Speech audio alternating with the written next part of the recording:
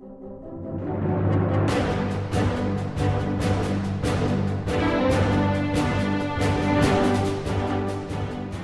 to the Verse by Verse podcast, a ministry of the Friendship Congregational Bible Church. I'm Richard Church, the teacher on Verse by Verse, and I'm glad you've joined with us today as we study together God's infallible Word, verse by verse.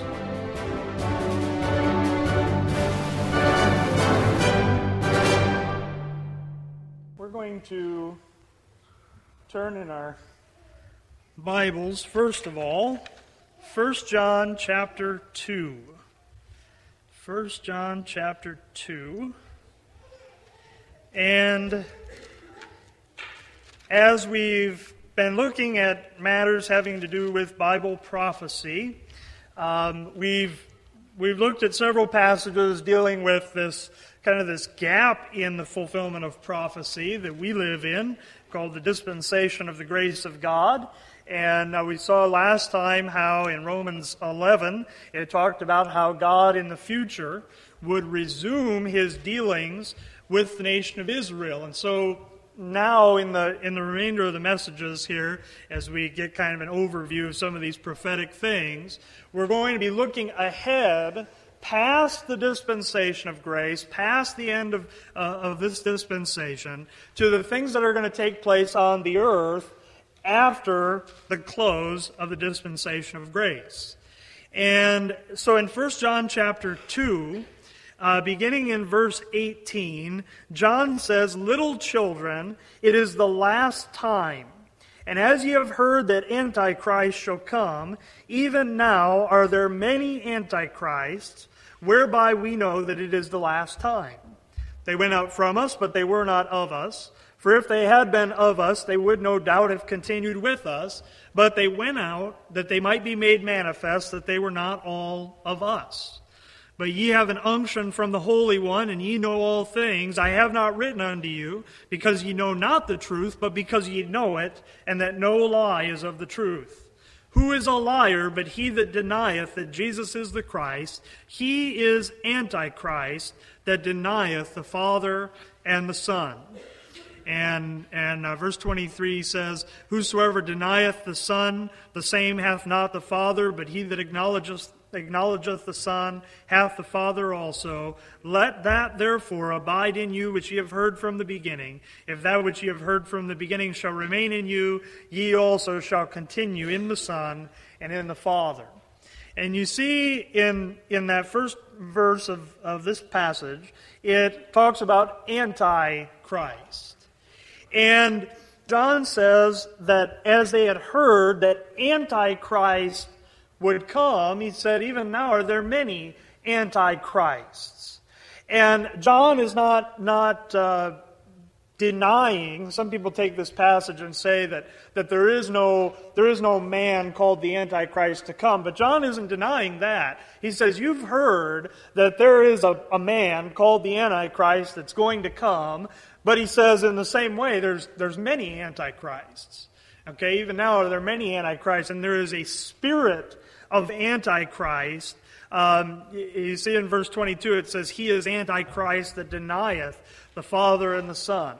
And today we're going to talk about that individual who appears in many places in Bible prophecy that is known as the Antichrist. And so while John is saying, there are many, many people that are Antichrists, there is still that Antichrist that is to come. And you see how John refers to, John's writing this to believers in the first century, and he says it is the last time. And you know that really, as far as Bible prophecy goes, in Acts chapter 2, when Peter is preaching on the day of Pentecost, and he says, "This is that which was spoken by the prophet Joel," they were entering the last time. Now, the dispensation of grace has been inserted in so that there's been this delay and this extension. But in a sense, you could say that all of the dispensation of grace has been the last time or the last days. All right? And when people talk about, is today the last days? Yes, it is the last days, but it was also the last days 1,000 years ago. And if the Lord doesn't return 1,000 years from now, it'll be the last days.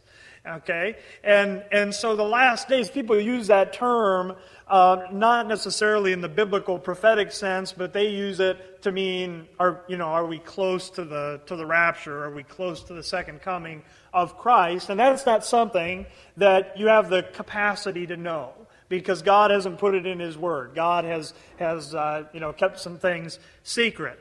But you see that John talks about this Antichrist that would come.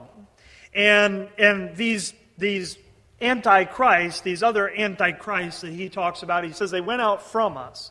They had been there with the believers at one point, but they had gone out and were teaching heretical things. John's indication is not that they had fallen away from belief in Christ, but that they had never really been believers in the first place.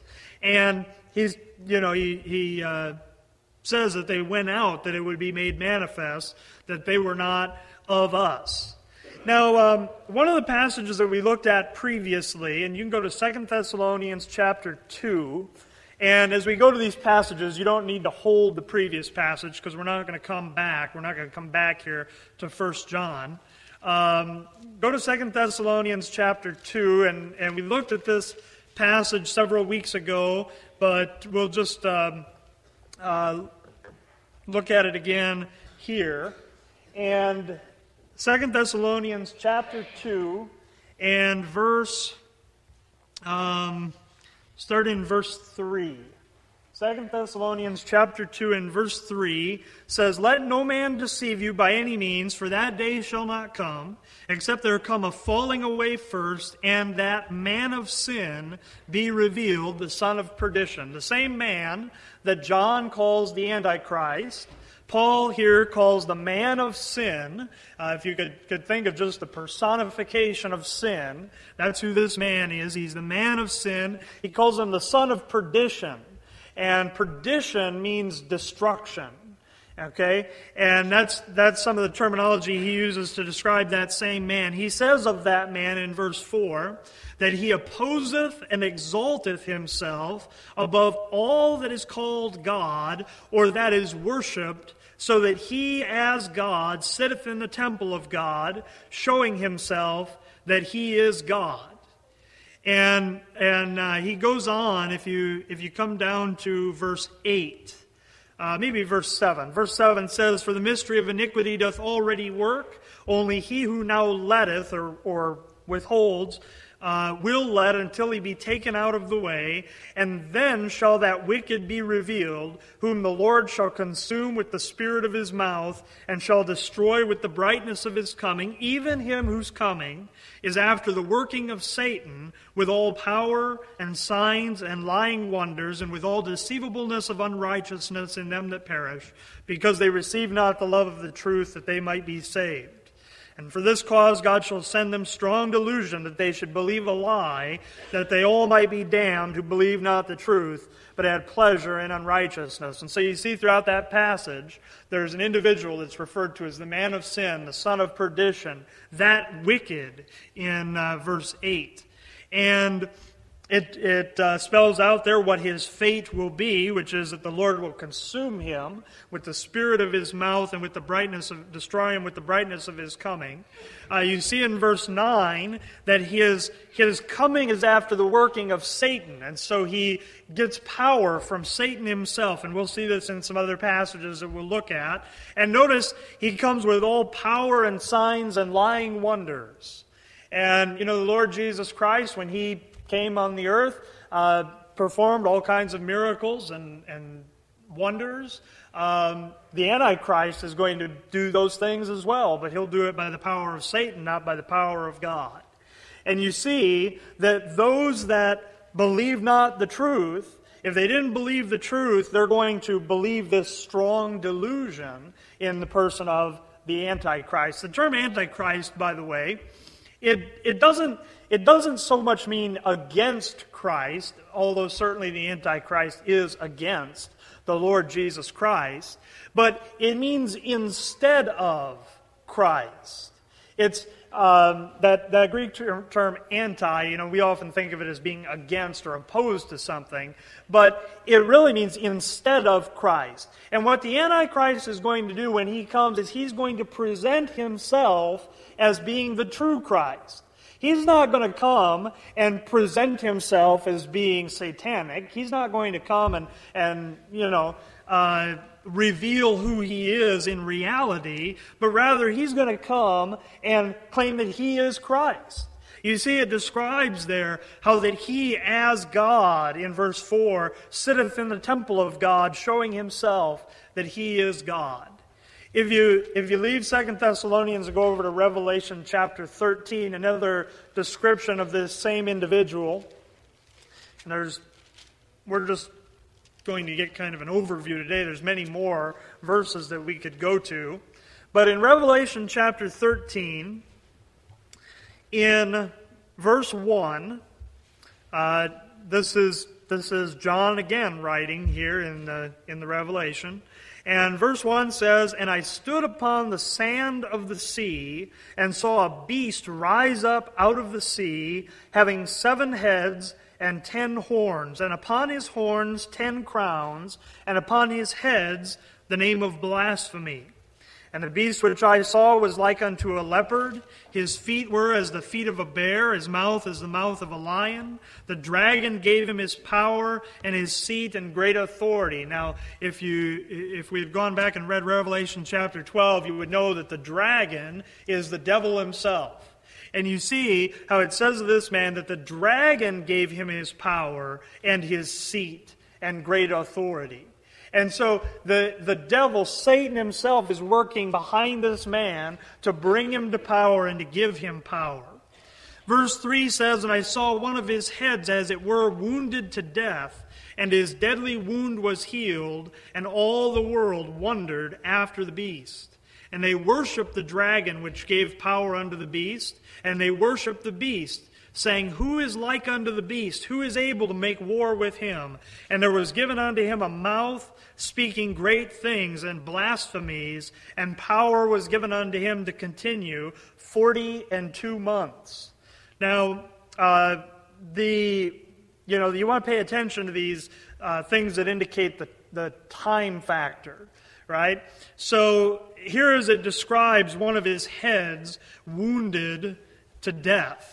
And there's other passages that would talk about that as well. Apparently, about halfway through that tribulation period, that 7-year period of time that the Bible describes in so many prophetic passages, about halfway through that period of time, this Antichrist is wounded, and it's with a head wound, in fact, it calls it a deadly wound. But that wound is healed. And it's such a wonder on the earth that from that time forward, everybody, it describes the people on the earth there, that it says all the world wondered after the beast. They worshipped the dragon which gave power unto the beast, and they worshipped the beast. Because, at least partially, because of this wonder that is performed as that wound is healed. You can imagine, often when a leader is either assassinated or an assassination attempt is made, whether that person was well liked or not before that, they kind of are universally well thought of after that. You think of somebody like John F. Kennedy, and the assassination on him, even as a political opponents, didn't dare speak ill of the man after that. Now you can imagine what the situation would have been if John F. Kennedy had recovered from that head wound, had recovered from that assassination attempt. Imagine the great amount of power he would have been able to accumulate just because of public opinion on his side. In fact, there were some people who believed that John F. Kennedy was the Antichrist, and they were waiting for him to rise from the dead on the third day. That would, go back to some of those things we talked about a few weeks ago and how people try and read these things into today's events because they don't recognize the dispensation of grace that's been inserted here. But you can imagine how that would happen. Here you have a man who's a fairly powerful and popular leader anyway. And then there's this however it takes place, this wound seems to be probably an assassination attempt. There's other passages that describe it as well. And he comes back from it. And you see, it says in verse 5, there was given unto him a mouth speaking great things. And one of the things that seems to always be mentioned in the passages that talk about this man, the Antichrist, is his mouth. And he is a diplomat. He's somebody who's able to speak persuasively. And you see, there was given unto him in verse 5 a mouth speaking great things and blasphemies, and power was given unto him to continue 42 months. That's 3.5 years. That's the last half of that tribulation period. And he opened his mouth, verse 6, in blasphemy against God, to blaspheme his name and his tabernacle and them that dwell in heaven. And it was given unto him to make war with the saints and to overcome them, and power was given him over all kindreds and tongues and nations, and all that dwell upon the earth shall worship him, whose names are not written in the book of life of the Lamb slain from the foundation of the world. And this man, the Antichrist, he takes this power not just over a small kingdom, but really over all of the world. It describes there how he speaks. It says that he blasphemes the name of God and his tabernacle and them that dwell in heaven. And remember that in this time that's being described here in the book of Revelation, there's going to be a very visible battle that's taking place. And what the Antichrist succeeds in doing is to convince the world that guy up there in heaven is the enemy. He's the bad guy. And the Antichrist and the one he gets his power from are the good guys. And he gets the world to rally around him. In fact, the Battle of Armageddon, when you read about the Battle of Armageddon towards the end of the book of Revelation, those armies that gather there at Jerusalem are not gathered there to fight against one another.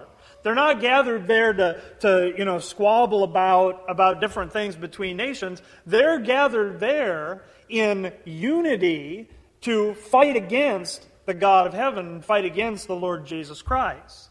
And of course you can read about how when Christ actually appears, how futile their efforts are. But they're not there to fight one another, they're there to fight against Christ. There are points during this period of time where heaven itself is opened and people are able to see into heaven and see this battle that's taking place. And the Antichrist convinces the vast majority of the world to league with him and to side with him in this battle. Now, we're going to spend most of the rest of our time back in the book of Daniel. And the book of Daniel gives a lot of detailed information about the rise of this individual that we're talking about this morning, this Antichrist, this man of sin. He's called here in Daniel chapter 11 the King of the North. And in Daniel 11, now we aren't going to look at the whole chapter, but maybe just start in the very beginning. Verse 1 says, "Also I, in the first year of Darius the Mede, even I stood to confirm and to strengthen him." That's Daniel 11:1.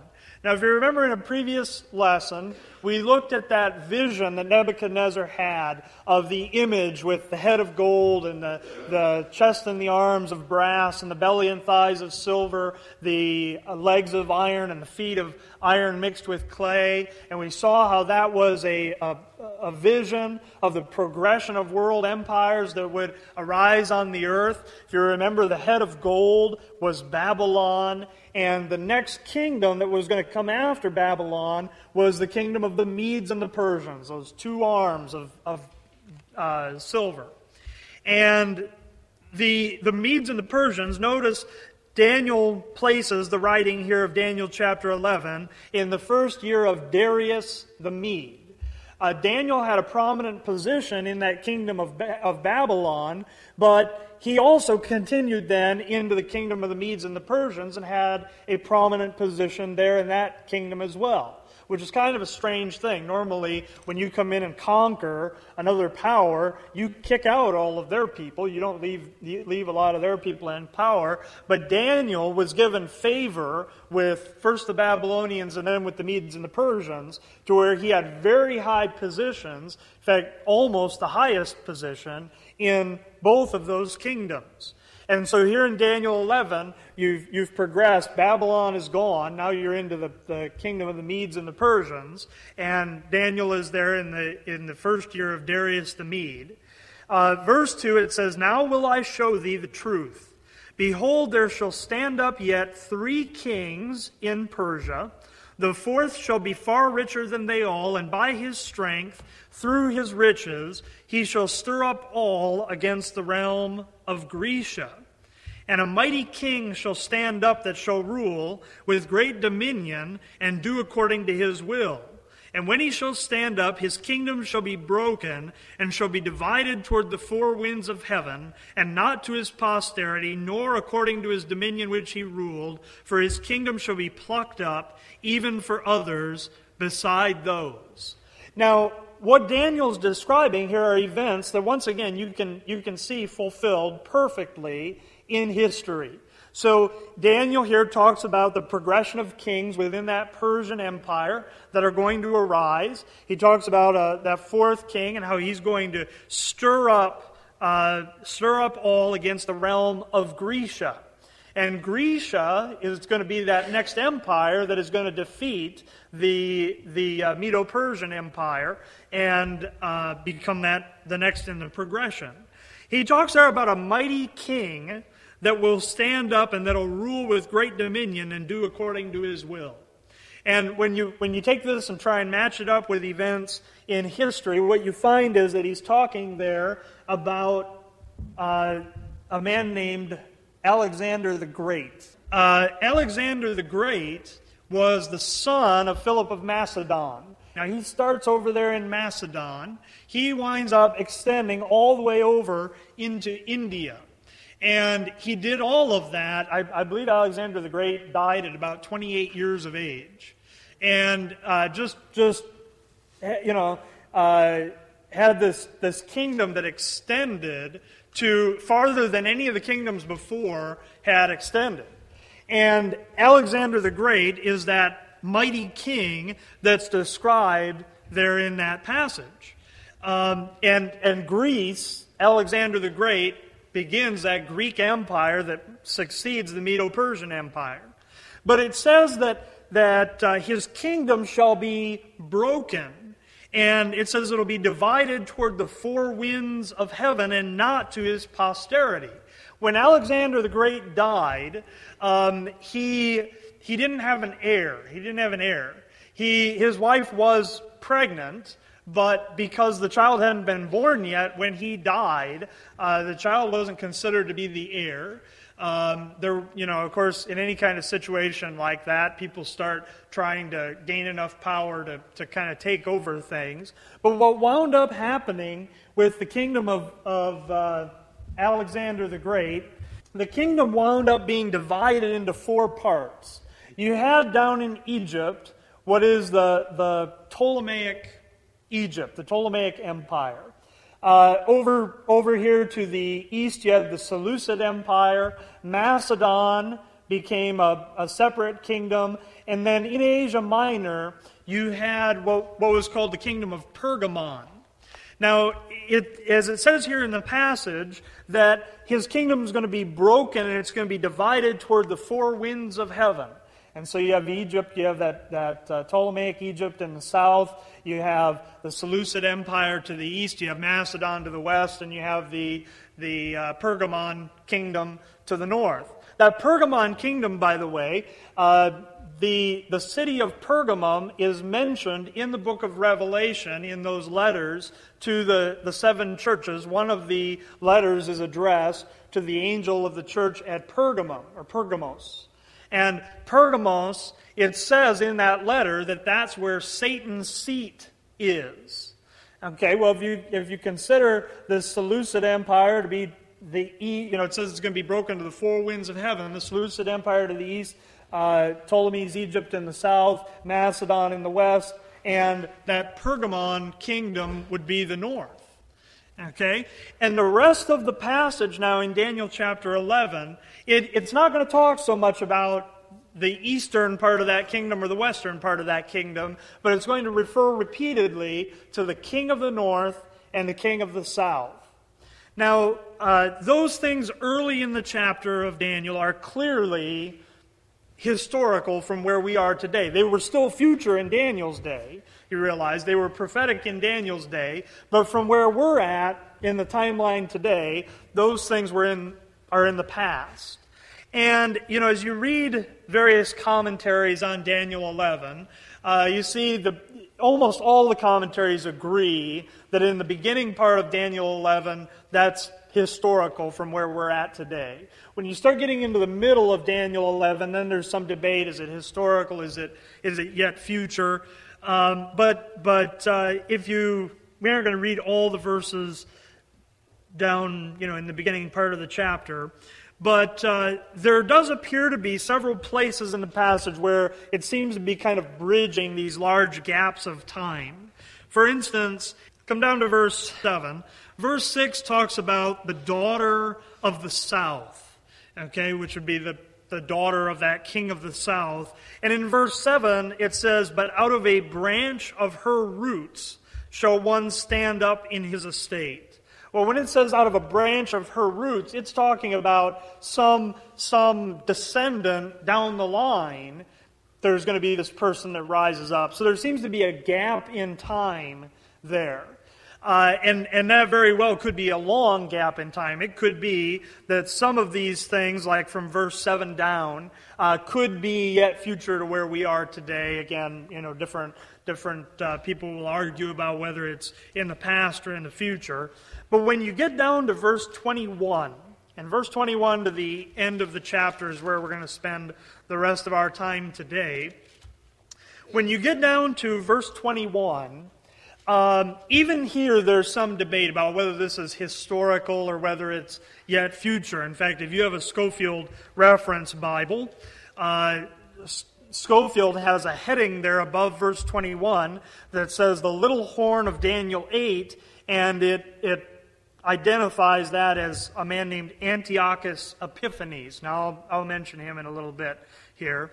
But so Scofield says that from verse 21 down to verse 35 is all historical from where we're at today. But we're going to see that from verse 21 down to the end of the chapter, there's no change in context. There's one individual that begins to be described in verse 21 that is described all the way down through, and we'll see that just with the few number of verses we looked at already about the Antichrist, that this is that same individual.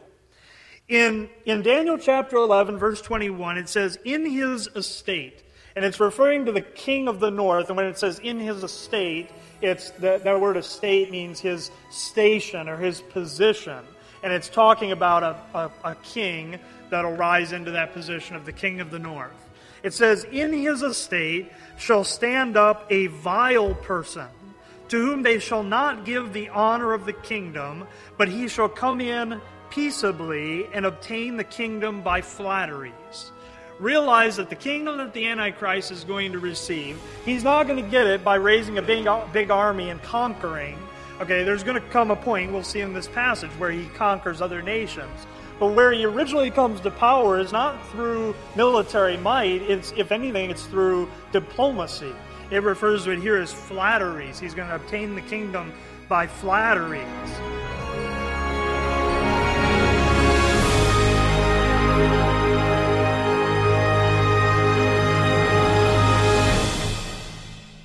Hi, I'm Richard Church, the teacher here on Verse by Verse. I'm glad you've listened to our podcast today, and I would like to let you know that if you have any questions about anything you've heard here, you can contact me by email at richard@richardchurch.com or by telephone 608-339-9522. I also encourage you to check out our church website at www.richardchurch.com. www.friendshipbiblechurch.com. Thank you for joining us today, and our prayer is that this program would be a blessing to you in helping you to grow in your understanding of God's grace.